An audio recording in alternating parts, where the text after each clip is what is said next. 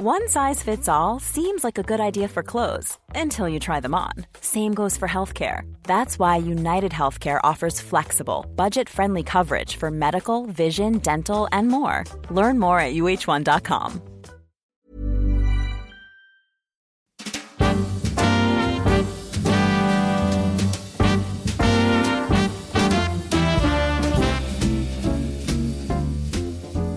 Hello, I'm Clive Anderson. Welcome to My Seven Wonders. In ancient times, hanging gardens, great pyramids and other superstructures were celebrated as wonders of the world.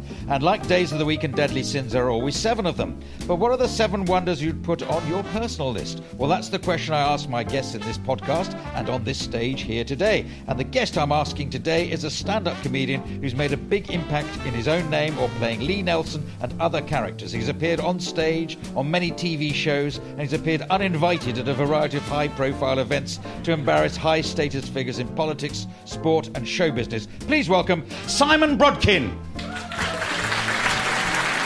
Simon. Do sit down. Right. So, Simon, let's welcome on board. Thank you. Yes. This is the best podcast I've ever been on. Yes, indeed. Yeah. So just so we know where you are at the moment here. So you're doing a show called it's Xavier. Is it called? It's called Xavier. Xavier. Sorry. Yes. No, I don't mind. It's not a character show. No. Because I did characters in the past. Pure stand-up. Not going to give away why it's called Xavier. But yes. Come along and find out. I know somebody who had that as a middle name, but it's a Spanish name, isn't it? Yeah, I think it's Spanish. Were they Spanish? Yes, half Spanish. Okay, well, we've got a lot of evidence that it is Spanish. Yes. Got a Spanish farmer. He's a politician. But anyway, so you're doing that show, and this is before going on a tour of a major stand-up activity? Yes. So Xavier's on 8:30 every night of the Fringe at the Pleasance, and then afterwards we'll continue a tour. It's the second leg of the tour. Okay. No need to say that, just showing off, really. Oh, right, no, it's impressive. I'm really proud because obviously this foray into stand-up is actually quite recent for me. This is only the third time I've been and done a show out of character as stand-up, and the reaction has been amazing. And there's a show about to go on sale at the Apollo, which I'm proud of. What can I say? Okay, I think you've said quite enough, really. But so you mentioned character. One of the characters people may have seen you on television and in all sorts of circumstances playing Lee Nelson. Yes. So now, how would you describe Lee Nelson? Just to remind people who you are. A South London cheeky rogue. Yes. Are you out, you bunch of legends? Was the sort of vibe that he would have in it. And he had a show, I had a show called Lee Nelson's Well Good Show, and on BBC Three. I don't know if you've heard of that. I've heard of that. Yes. That was great. That sort of led to instantly lots of people knowing, well, not who I was, but that funnily enough, and that's I'm sure we'll get on to this. Well, go on. I'm just doing all this to get so people know who you are. Yes, because people will also have seen you, almost certainly, even if they're not followers of comedy. Is a stunt the right word for stunts that you have pulled in various occasions? Yeah, whatever, stunts, pranks. Desperate cries for attention. So I don't know which one. I don't know which ones would be the most shocking or exciting that you've done. Like Sepp Blatter. Absolutely. The Sepp Blatter throwing the money over disgraced FIFA president Sepp Blatter. Yes. And of course, the irony there was I was the one who went to prison and he didn't. So you were throwing dollar bills, or so I threw dollar bills. It was just as the rumours of bribery and all sorts of skullduggery was going on about FIFA. Of course, he was at the helm, and I think it's been proven since that he was a wrong 'un, shall we say. Yes. I interrupted a big conference he was holding. It was actually in character, so it was a stunt in character. I went as Jason Bent, who is your sort of Jason Bent. Cheers for coming. Nice one, lad. Yeah. Right. So Jason Bent's the loaded and rather brainless Premier League footballer who would justify his astronomical wages. You know, everyone everyone has a go at, everyone says footballers are overpaid compared to nurses. Well, I went to hospital the other week, had a kick around with them, and they are shit.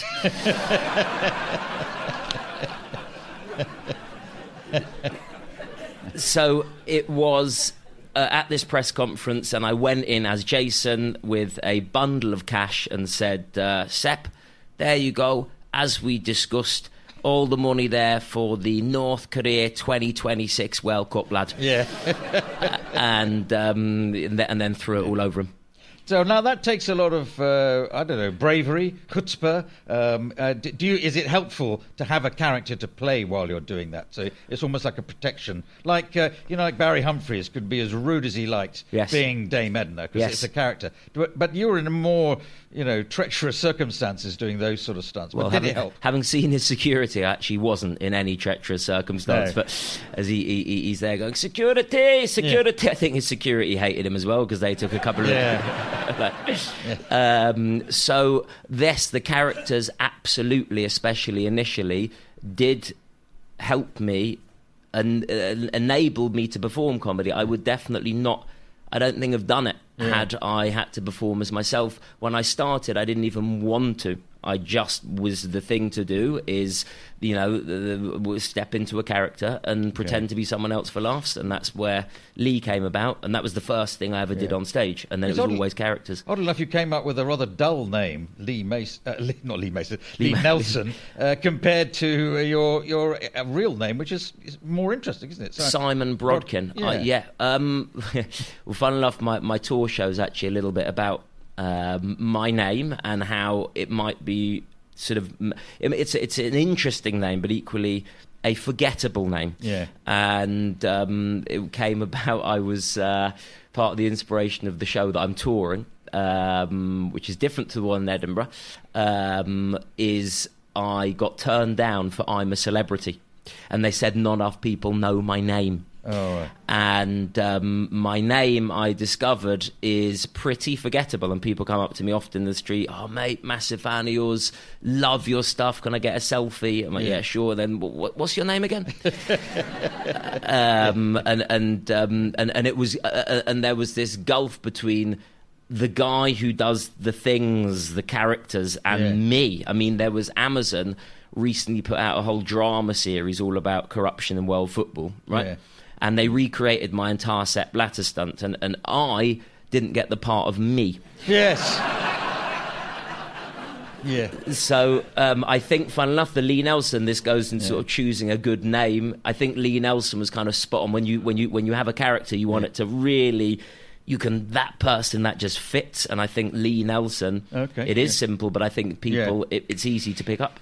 It's not about me, but odd enough, the same thing happened to me. There was a film about Peter Cook which was made, and they recreated a little interview between me and him as part. It wasn't a major scene, but anyway, but I wasn't offered the part of playing myself. And I happened to bump into somebody with the film. I said, well, I would like to be asked. And you wouldn't have wanted to. It was filming in New Zealand, and it was only a small scene. What, a trip to New Zealand? I hang around for a few days, film a 5-minute scene. That is my ambition as a film career. That's well, join the club. Yeah, okay. So the other stunt that you pulled that people will remember was, not the other, but another one was the Theresa May. The Theresa May. You picked on her when she was at a really down time, wasn't she? I love that, how she's become the victim in this. The most powerful woman in Britain. You're picking on someone there, Simon. She didn't seem very powerful at that time. That was sort of the inspiration for the stunt that she was staying. What was she saying? Strong and stable. Yeah. No, not even the letters behind her when she was speaking were strong or stable. Fell down, the letters fell down. Her down. throat went, and then you came on and gave her a P45. Yeah, right. You're suggesting I'm kicking a man while she's down. How dare you? Yeah, well, I mean, it is funny because and it is interesting that people watched that and felt sympathy for, like, literally the most powerful person in Britain, and maybe aside from Simon Cowell, but and there I was. Yes, so I gave her a P45 when I was sort of dressed as a Tory aide, and with all these stunts, you never quite know how it's going to unfold, what's going to happen, what the moment will be like, and in true sort of British style and Theresa May style, I passed her the P45. and she took it. Put it under her notes and carried on with the speech. Yes. I mean, hello, is anyone going to notice what's just happened? So, and instead of getting thrown out, I obviously was so convincing as this Tory aide that the security just lowered me back in amongst all the other. I'm like, I've done the stunt. I don't want to be at a Tory party conference. This is not what I wanted for the rest of the afternoon. So I then sort of needed to up the stakes for people to realise, OK, this wasn't meant to happen. And I went over to Boris, and the idea was it was signed by him. And I had the incredible foresight, along with the rest of the country, to realise he actually wanted to be Prime Minister himself. And I went over, Boris absolutely went as planned, perfect, good lad, and slapped him on the thigh.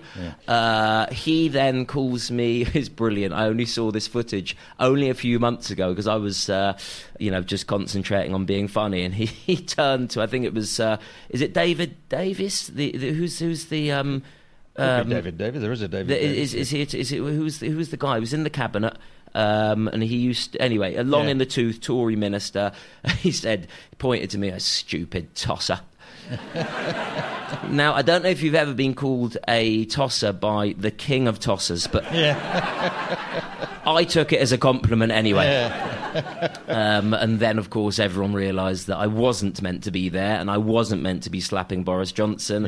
And that's when they came and dragged me out, of which the whole party conference were chanting "scum, scum, scum." Oh. Can you imagine? So it was. So we called a tosser and scum. It was. In one day. Can you imagine? In fact, last year's Edinburgh Poster had both as quotes on the on it, and then was taken away, and then the armed police came along.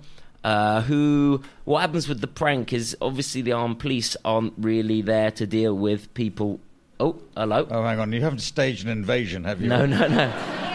I feel somebody's leant against the light, probably. That is. I often do this at parties, and it's not popular. Well, what a fine-looking audience we briefly saw there. Much younger than I was expecting. I thought it was Last Orders. Yeah. All right, we should get onto your wonders. I don't normally spend so much time just chatting amiably. Wonders, of course. What's your wonder? Well, your first wonder. Yes. You've given me a list of just virtually single words, so I have to try and work out what they might be. Okay. What your first wonder is selfishness. Now that's the most surprising. Who wants selfishness? Who recognises selfishness as a wonder of the world? Well, I look at selfishness as a. I thought this was going to be last. This is probably my most serious. So if anyone's just tuning in now, the others will be funnier. Yeah. And if nothing's raising a laugh, if someone could put that light back on again, that was bang on. That got the biggest applause so far. I know. It's a wonder of the world, isn't it? Light. Until 200 years ago, this would be the work of the devil, wouldn't it? Somebody better produce light. Absolutely. And selfishness was. I look at selfishness, and this is in this show at the Edinburgh Fringe, as this in wonderment at its ability to dominate our thoughts, including mine, and the show looks at who's good and who's bad. This show that I'm doing in Edinburgh, and looking and then analysing me and realising, listen, I know I want to be better. I know what I want to do. I want to be the sort of guy who does more for the environment. I want it, but when it comes to it, I can't be arsed. I'm still washing out my plastic yoghurt pots and my cardboard and folding up and putting them out on a Wednesday for them to be sent to China and burnt. But, apart from that, I want to shop local. I want to I want to massage my wife's feet in a bubble bath, every night because she's had a long day, not just a couple of times because I've looked at something on the laptop that I feel guilty about while she was at work. I have all these wants, all these things that I know I should be the sort of person, but the selfishness is what dominates me. And I think if you look at what's going on in the world now with sort of the world burning and everyone just carrying on nicely, if anything, people are turning on lights when they don't need to. Selfish, and it's the selfishness that is sort of drives us. We're all sat here. We all know that we shouldn't be doing these things. We all know we are contributing to the downfall of the planet and possibly civilization, but our selfishness just leads us just continue, and that sort of makes me. Yeah, that is a wonder for me. Well, I think you make a good point. I'm not sure how that makes it a wonder of the world, but does it have to be? No. But that's you can look and marvel in future generations. Maybe when they've managed to get rid of the selfishness, they will look at that. It would be like looking at. With the Tower of London, that's a bloody place of murder and death and torture. That's the wonder. Yes, okay, I follow. Yes, so what you're essentially saying that we should, we all want to save the planet, but we all also want to fly off on holiday or to drive a car rather than... What are any of us actually doing? Sacrificing. We all talk a good fight, but when it comes to it, we all manage to justify everything that we want to do because it's just what we want to do. Yeah. I think we will be paying the consequences. Yes. And a related point, you could say an awful lot of comedians make a big thing about they're sticking up for the small guy, maybe anti-corporations, anti-capitalism, and yet they're all competing with each other to make as much money as possible. I mean, I'll do anything for money. But absolutely. You know, people can say, "Oh, Simon, you're doing amazing. You're pointing out corruption. You're bringing, you're punching up, with Theresa May or with rename Philip Green's yacht, the BHS Destroyer, and got on stage with Kanye West to take, after and Donald Trump, of course, the ultimate, but throwing Nazi golf balls on his golf course. But would I? That was in Scotland, actually. Yeah. So, you've mentioned a few more of those hits. Which was the most sort of excitingly dangerous one? Well, just the point of that is, would I be doing? I don't want to say just to do my CV, but would I be doing that if the cameras weren't there, if I wasn't getting the laughs out of it, So even the things that look altruistic, we are still doing that often, ultimately for ourselves. Yeah, I'm a real piece of shit, is what I think I'm trying to. No, I think that there's an argument. I think it's Carl Jung's argument. There's no such thing as altruism. We're always doing something for our own benefit. Right. But well, if I knew who he was, I might be able to. I'm already out of my depth intellectually. No, not at all. Well, how about Richard Dawkins? He wrote a book called The Selfish Gene, and he sort of that work reanalyzed how we look at the world. We think we're the creatures, and our genes sort of pass it all on. But you can just analyse the world. It's the genes. They are the bits of chromosome. They are the things that are living. Interesting. And they just reproduce themselves by instructing, go and create an elephant, or go and become a tree, and then come back and... maybe even, I have a bit of medical, but I was a doctor, qualified as a doctor. That's how desperate the NHS were. And obviously we are packed with viruses, fungi, bacteria, and maybe they're actually calling the shots because they need us to live for them to live. Okay, I'm going to call the shot now to move on to your second wonder, which is jokes. Jokes.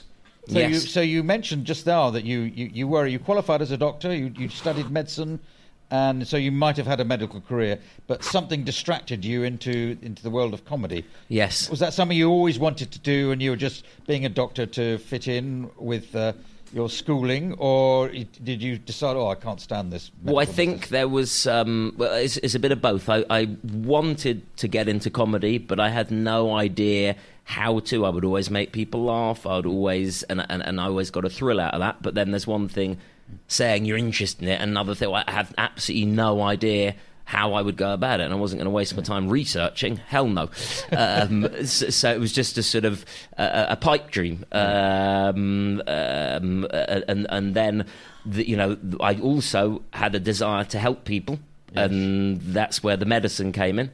But again, when push came to shove, I chose making people laugh above helping them. So I did. Well, laughter's the best medicine. People sometimes claim. You try telling that to some of my patients who died after. So you went to what sounds like a very intellectual school, because it's called University College School. Yes, unless you can just throw in the word academy somewhere. I know, it's amazing, isn't it? It's like it's like telling everyone how really great a person you are. I don't think you are. So it's an all-boys, fee-paying school, which I went to. I remember this terrible school uniform we used to have maroon and black striped blazer. Yeah. Used to get the tube every day. Maroon and black striped blazer, maroon cap, Latin motto embroidered on the pocket. Paulatim sed firmiter. Prepare to be mugged.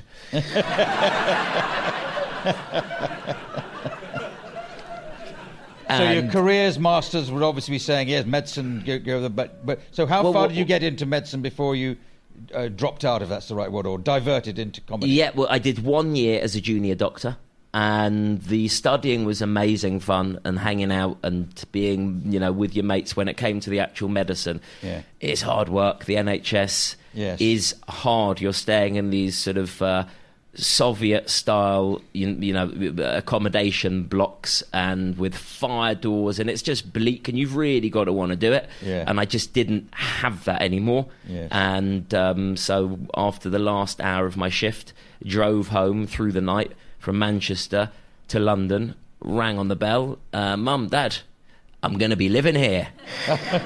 And then just tried to venture into comedy. Yes, and were they supportive? Did they say, yeah, never mind all that medical education and A-levels and stuff? Never mind, Simon. Well, go and attack Slim Blatter instead. You say that, but they are the most chilled out parents. They are, and bear in mind that we're talking about Jewish parents here. You would have been thought, Simon, you're dead to me.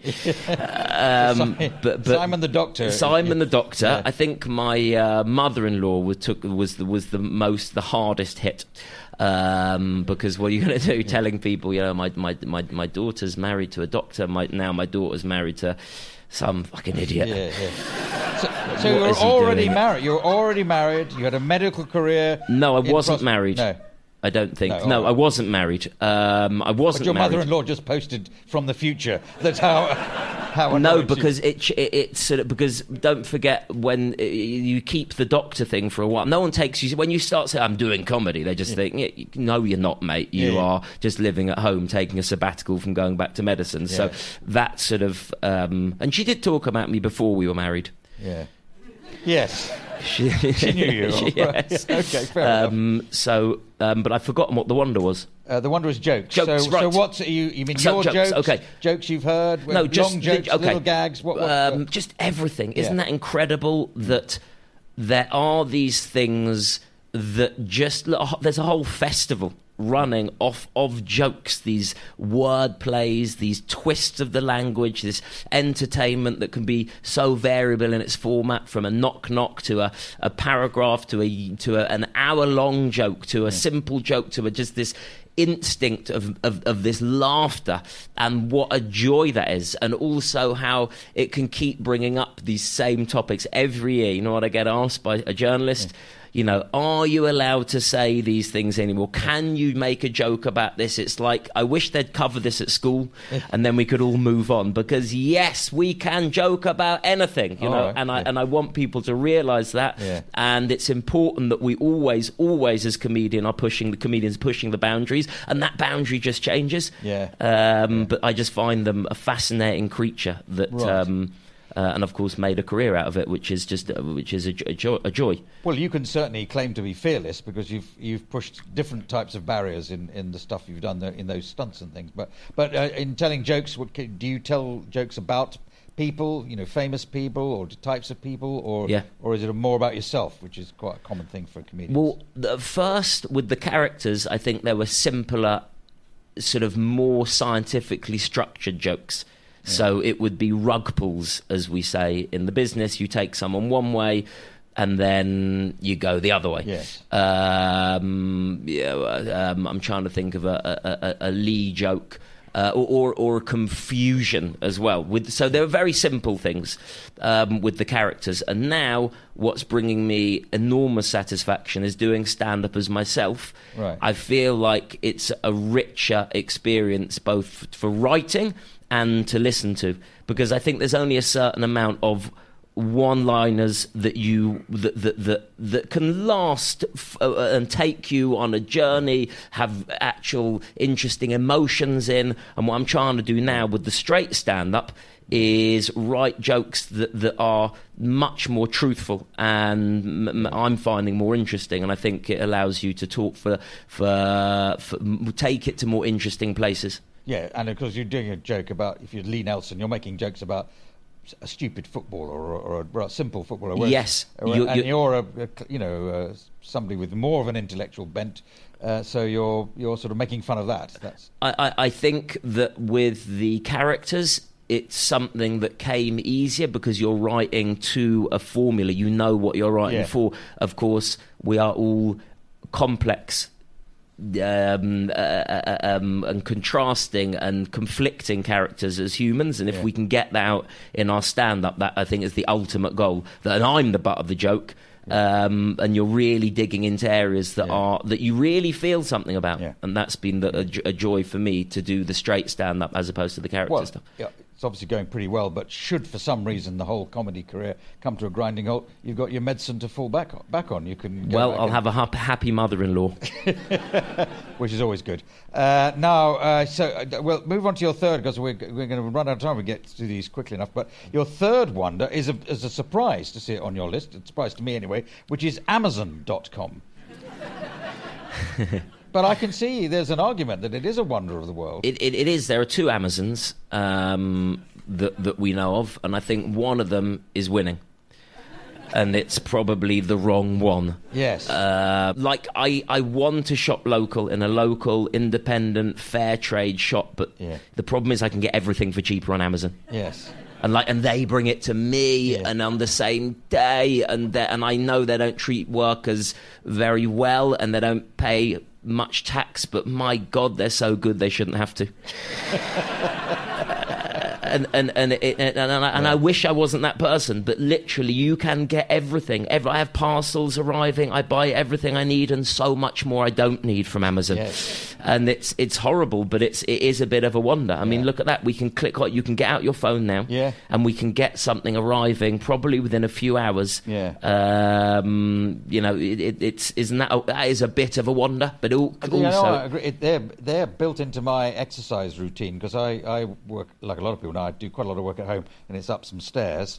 And if you order something at 3 a.m, and then sometime during the day the doorbell rings, you have to go down, get the button, and then you get up, and then it rings. Oh, somebody else, the next door neighbour's parcel. So I have to go down, get it up, and then half an hour later the neighbour comes round to pick up the thing. So without that, I'd be even heavier than I am now if I didn't have the. I suppose, but I mean the other. You could order it for a house further up the road. I could do, yes. And extend your walking. But what I like about this format of My Seven Wonders, not necessarily you, but a lot of comedians have lots of things they don't like, and they're in their act will have lots of stuff about that. So, but what other things you do like? And so it's interesting that Amazon often features as, oh God, they delivered the wrong place, or the box got hidden underneath the dustbin and it got soggy or something. And it was the wrong size, I had to send it back. But that runs contrary to the fact that it's got a huge business proposition, because everyone loves using Amazon. Not everyone, but a lot of people love using Amazon. And that's interesting, how I think that we are so quick to moan about everything. Yes. And you talked about the light there being a wonder. Yeah. And of course it is. But now, it's too bright, it's the wrong colour, it's not thick. We are just such unbearable as humans moaners, and we are never satisfied, and it's sort of, when you take a step back, just horrible. Or something interrupts your broadband, and it's taking me a minute to get to think. Yes, you are able to get to all the knowledge around the world within seconds now. We literally have access to everything in the universe, and what have we managed to get out of it? Donald Trump. And what about Jeff Bezos, who I think is the man who founded Amazon? He's a very, very rich man, and there's about half a dozen of them now who are very rich, and all they do is try and work out ways of spending their money. Some of them give it away to charity, but they're also sending rockets up into space, or arguing with each other and challenging each other to arguments.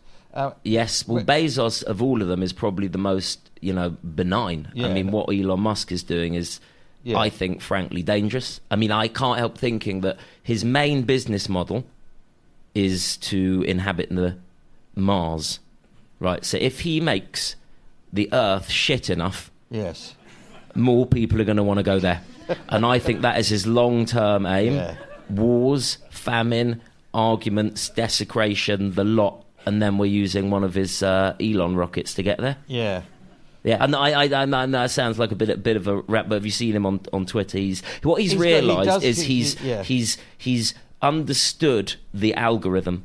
And the algorithm, which again I think we'll look back on with a negative wonder, hate is big business. Yeah. And he knows if he comes on and fires up something about trans or far right or anti-Semitism, the eyeballs go there. Yeah. Eyeballs mean spending on advertising, and that makes money. Yeah. And it's a horrible hole that we've got ourselves in. I don't know how we're going to get out. All right, that's but I've got no answers. Just to drag you back to Amazon. Sorry, Jeff yes. Bezos, but the other thing that Amazon done. I just realised I'm sounding quite depressing on today. No, you're okay. But I'll just add another plus point to Amazon, because how the speed of delivery has forced everybody else, all the other businesses that deliver things, to go under. It's great, isn't it? They've all bloody closed. It's brilliant. There used to be so many places you could even go into the shop and say, "Oh, yeah, when I haven't got there, well, can you deliver?" "Oh, yeah, but it's 28 days or 60 it's amazing. days." What's happening in that 28 days? It's amazing. Nothing is happening in that time. You either made it or you haven't made it. I know. And Jeff's been to the moon and back in those 28 days. Yeah. Literally. When you go into a shop, they can say to you, that's the old school model. Yeah. They can say to you, you don't have any rights to give anything back. Yeah. Anything on you? Don't. You people think you do. I don't think you do. This is not fit for purpose. Anyway, yeah. Well, okay, that sounds like a man who's found every loophole.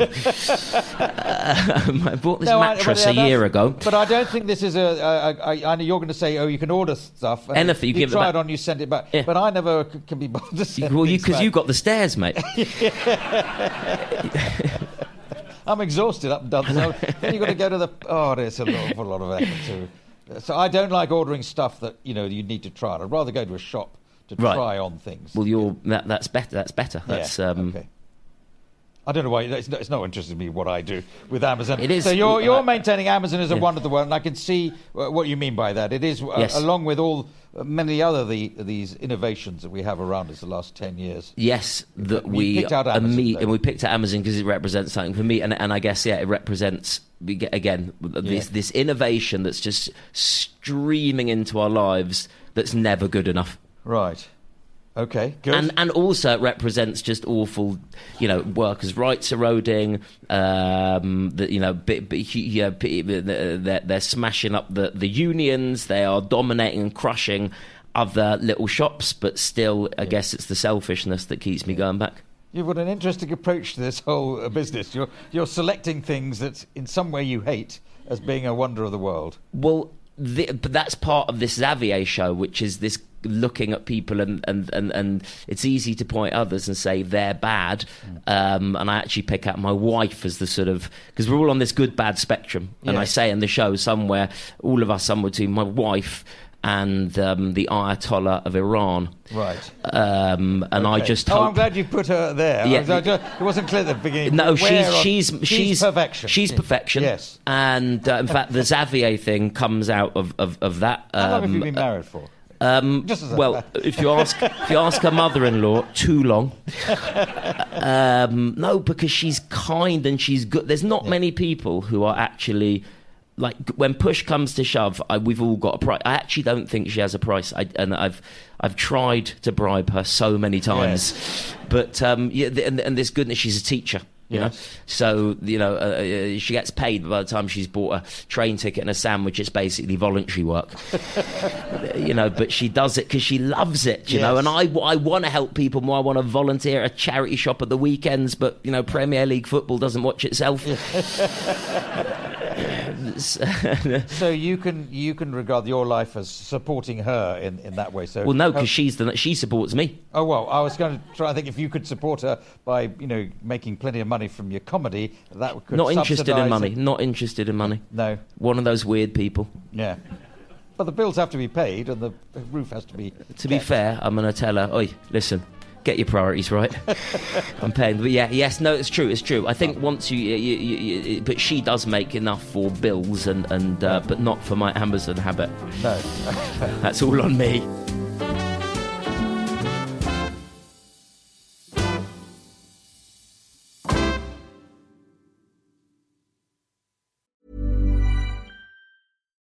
One size fits all seems like a good idea for clothes until you try them on. Same goes for healthcare. That's why United Healthcare offers flexible, budget-friendly coverage for medical, vision, dental, and more. Learn more at uh1.com. Ryan Reynolds here from Mint Mobile. With the price of just about everything going up during inflation, we thought we'd bring our prices down. So to help us, we brought in a reverse auctioneer, which is apparently a thing. Mint Mobile Unlimited Premium Wireless. How to get 30, 30, bit to get 30, bit to get 20, 20, 20, bit to get 20, 20, bit to get 15, 15, 15, 15, just $15 a month? Sold! Give it a try at mintmobile.com/switch. $45 up front for 3 months plus taxes and fees. Promo rate for new customers for limited time. Unlimited more than 40 gigabytes per month. Slows full terms at mintmobile.com.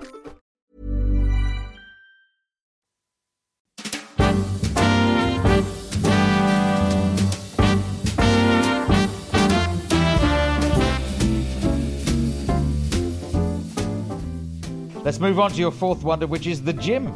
The gym. The gym, a wonder of the world, the gymnasium. Well, partly, okay, so this, I found out that I have ADHD, All right. which I know a lot of comedians talk about, and I'm sure there's many people, this looks like a lot of people from the generation who go, oh, shut up. Brilliant. No, that's really helpful. No, you haven't. You're just you're just a disorganized. You're just a disorganized imbecile. Buck up your ideas. And indeed, I think my parents are of that persuasion as well. Mum, Dad, I've got ADHD. They're like, right, brilliant. Well, it doesn't help me because you're late for dinner. But it has been enormously helpful for me. It's made me understand why I am, what I am, why I am who I am. I guess if I had to explain it to people who don't have ADHD, and all of you are old enough to not want to have ADHD, no, but it's like, you know, in those programs where they have they look back at their ancestry. What's the show called? Who do you think you are? Who do you think you are? Yeah. Right. And you have people streaming with tears. Oh my God, my great uncle was the cousin of the king. And it's like, look, who cares? But there's something with humanity where when we understand where we're from, it makes us feel more complete and understand ourselves. And there's nothing stronger than that with ADHD, because ADHD affects every single part of the mind, okay? Right. It is not, and that's why it's like everyone's a bit late, everyone's a bit disorganized, everyone says shut up, but it's when it affects you it totally affects your life. You can't help yourself. You cannot just, snap your fingers out. Come on, just do. And it explained everything, right? My sleep, my eating. Now, where's the gym come into this? Because I always would exercise, and exercise would always make me feel better. And I found out that exercise has a similar effect to the ADHD medication, in that it resets the dopamine in your brain, and it was the thing that would allow me to feel normal. And I found out from a psychiatrist, he sees a lot of patients for the first time when they have an injury. Why? Because they can no longer exercise. You can't exercise, your brain goes to a more chaotic state. They can't cope. They see the doctor. And the gym has given me that ability to function. It's given that ability to feel well mentally and physically. And it's given me the ability to look at myself in the mirror for an hour every day without being weird about that. So that's also great. I follow what brilliant. you're saying. There might be a weakness here, though. If you're too much affected by ADHD, you don't organise your time properly to get to the gym. Yes, I can only join 24-hour ones. Yeah, it cannot have a closing time. No, absolutely. Yeah. But I need to start my day with exercise. It doesn't need to be a gym. It can be a run. For me, the pushing of the heavy weights just gets. And you're disciplined enough to make yourself do that. You don't say, "Oh, I've done that for 2 minutes. Oh, I can't be bothered." You do the full amount that no, because maybe I haven't got across well enough. That is what makes me feel good. Yes. It's like, I liken the gym to a sort of a reverse hangover. Yeah. No one wants to do it. and then afterwards you feel great. Everyone wants to drink. Afterwards you feel terrible. Yeah. And so no one wants to exercise, but I know the benefits afterwards of how it's going to make me feel, and so and there's also a vanity thing as well. Yeah, of but for a lot of people, by which I mean me, yes. I think I'd like to do exercise, but unless I have, and I've never really had one, unless I have a sort of personal trainer or somebody making me do it, yes. or I'm playing a game, a sport, or doing something, I just don't make myself.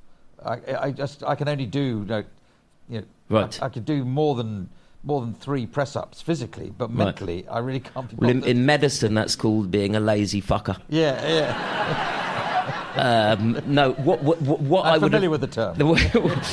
What I would say to you is give it a go. Try for 2 weeks, going every other day and just doing something. And I think that how it will make you feel will make you want to do more. But obviously, it's more severe with me because my brain chemistry is wrong.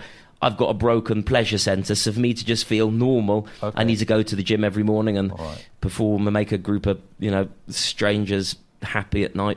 That's comedy. I'm not in car parks. Yeah.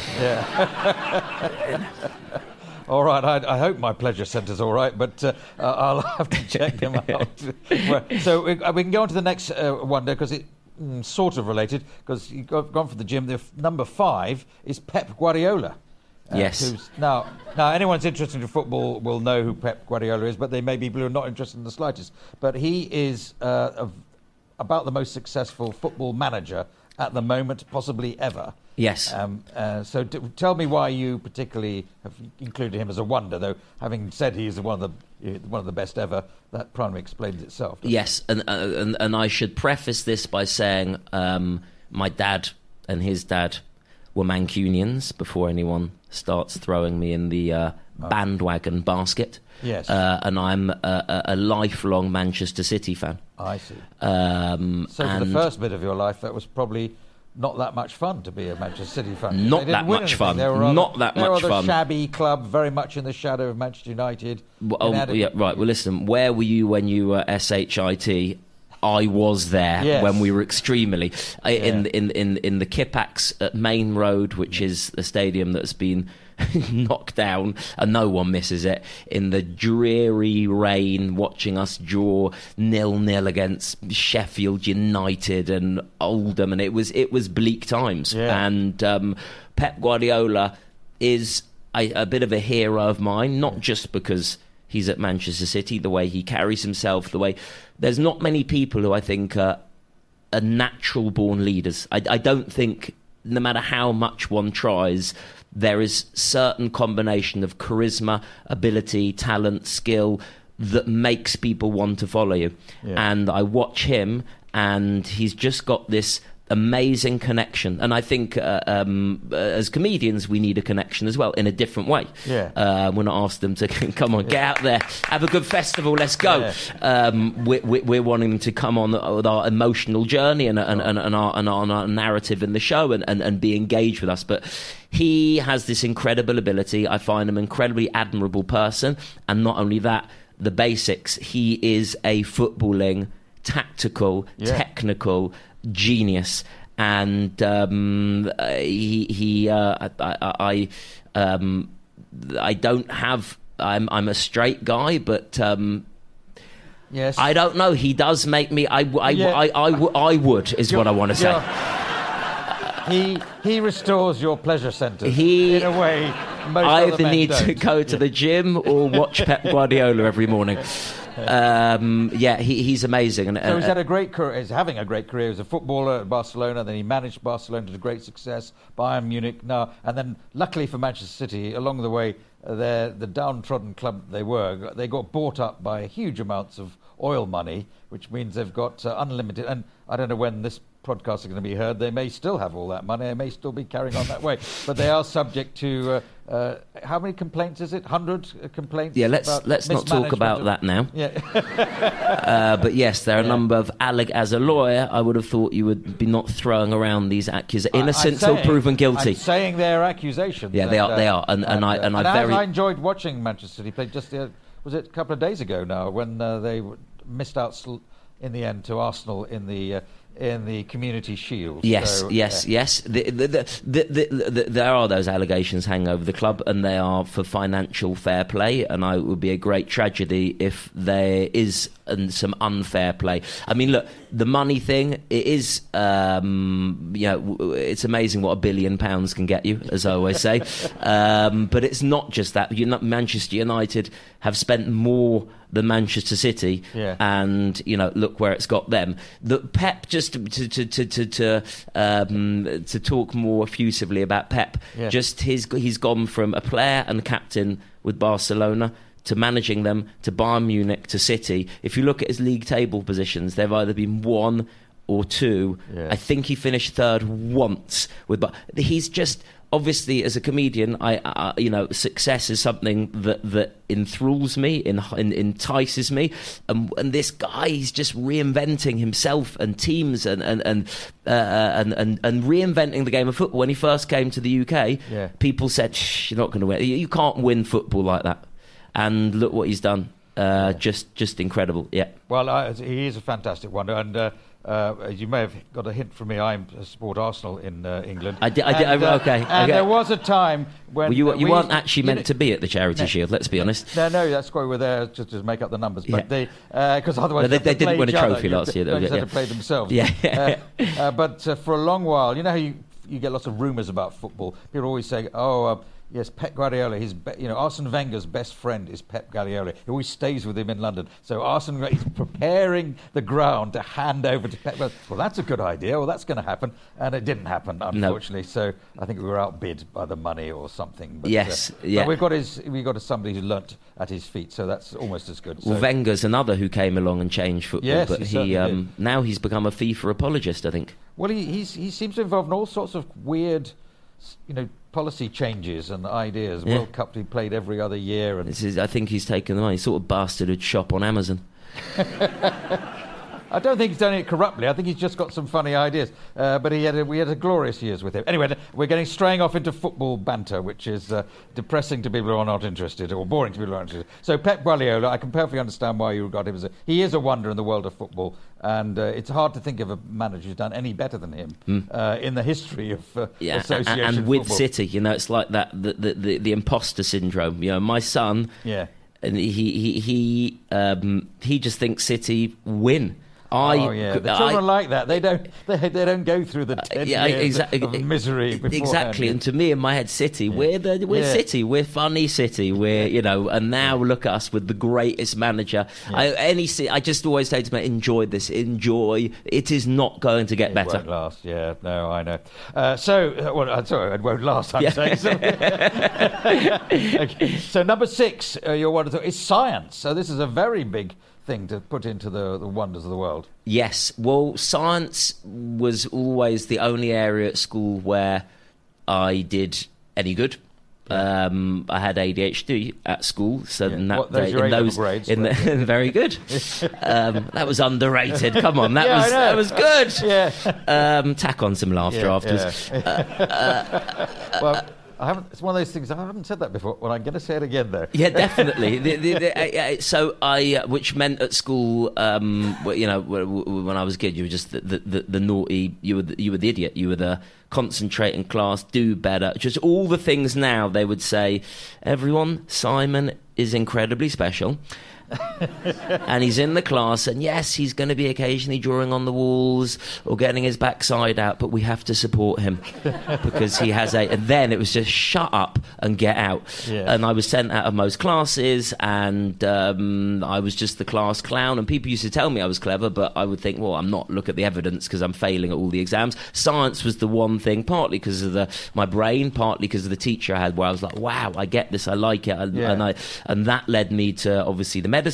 And science is just one of, I think in particular, what happened recently with COVID and the vaccines. And what's so funny about science doesn't care. Science isn't an opinion. Science isn't politics. All science is looking at whether something is true or not under an experimental circumstance under and it needs to have all sorts of checks and balances, and it isn't always gonna.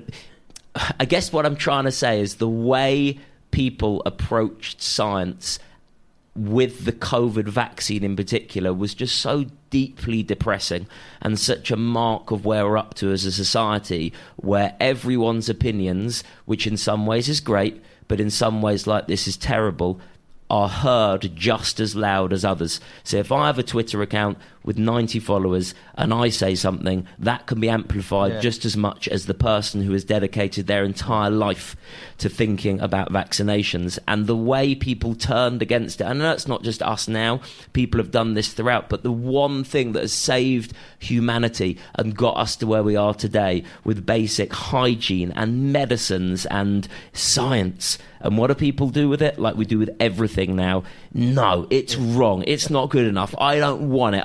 It's just befuddling. I mean, even things like washing hands, that has saved more lives than I don't know what. All the things that we just take for granted to do with science, whether it be washing or basic. Okay, let's say a few years ago, let's say you walk out of here and I was going to say you, but this would just sound horrible, fall on the stairs and deeply scratch my leg, right? Now, 100 years ago, the chance of that getting infected, you're pretty high because there's bacteria everywhere. What happens once it gets infected? Nothing. They would have put some leeches on me and just watch as my leg got rotten and swollen. They would have probably chopped off with a saw, and then they wouldn't have even washed their hands. And now, doctor, what do? We go, doctor, I've got this scratch from leg, it's gone a bit red and pussy. Here's some antibiotics. I've just looked. I can't drink with these, can I? Yeah, it's fine. There's all sorts of areas that people rely on science for 99%, but if they don't happen to believe in global warming, they'll say, oh, well, that's all wrong, or COVID and and it's not just sort of completely dumb people. I just comes to mind, because I used to mention this in a show of mine, that George Bernard Shaw was completely critical of smallpox vaccine throughout his life, and he regarded it as dangerous, filthy witchcraft. The idea of because he didn't understand how that worked. He was obviously a very clever man, but he couldn't understand that bit of it. And he died. I mean, he died at a high age, so he didn't do him too badly, but he didn't die of smallpox or anything, but he was in his 90s. But he died still thinking, which has eliminated a disease from the world. And this is, look, science doesn't always need to seem logical. What he did with smallpox is he cut open a pustule of someone with smallpox and then injected that into someone who didn't have smallpox. Right. And that was the basis of the vaccine. So to you, that looks absolutely crazy, but that is science because it proved to be right. So the number 7 is an audience, is your wonder of the world. You find it... Why didn't we say that first? Why? He didn't say this audience, he just said an audience. Well, it's any audience. So my passion for stand-up has just grown, and I'm kind of in love with the art form. And what's so interesting about stand-up is literally all you need is an audience. And I go up and down the country, and I'm in these theatres, and what is going on? I recently saw Groundhog Day, the musical. All right. It was great fun. And it's brilliant. And I'm seeing it again tomorrow. And and I remember paying for me and my 2 kids and wife to go along. I'm looking at the tickets, and it was like 50 quid minimum. And I'm thinking, really? My kids are going to hate it. I'm going to hate grumpy dad. And the show was amazing and funny and brilliant, particularly if you're with kids. And the costumes and changes and sets and designs. Because I remember thinking, my show's only 20 quid, or in Edinburgh about 12, 15. And I then came out afterwards going, oh my God, I'm ripping people off. Because it's just me and a microphone. And what is just the incredible thing about an audience is that feeds the art form. That is what I do it for, that people looking. And what is an audience? Just a mass of people who have all decided they want to do the same thing, the same evening or afternoon. And it is a wonder that creates... Well... the show, the stand-up, the Edinburgh Fringe Festival. Well, it always comes as a wonder to me that I ever get an audience. But thank you very much. I'm sort of race on now. We've done your 7 wonders. Thank you very much. I have to now select the wonder of wonders, the one I think you have argued the best for. And it pains me to say this, but I think I will. You're sort of an odd selection, but I can't argue the fact that Pep Guardiola is a wonder of the world. So I'm happy. I'm happy, and I hope wonder of wonders. I hope someone can tell him that, please. Simon Brodkin. Thank you, Clive. Thank you. If you enjoyed this episode of My 7 Wonders, it would be wonderful if you could rate and review us on Apple, Spotify, or wherever you found us. Thank you for listening.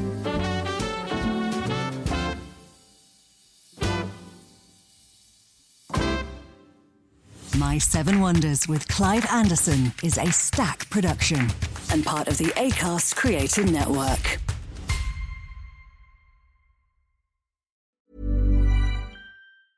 Planning for your next trip?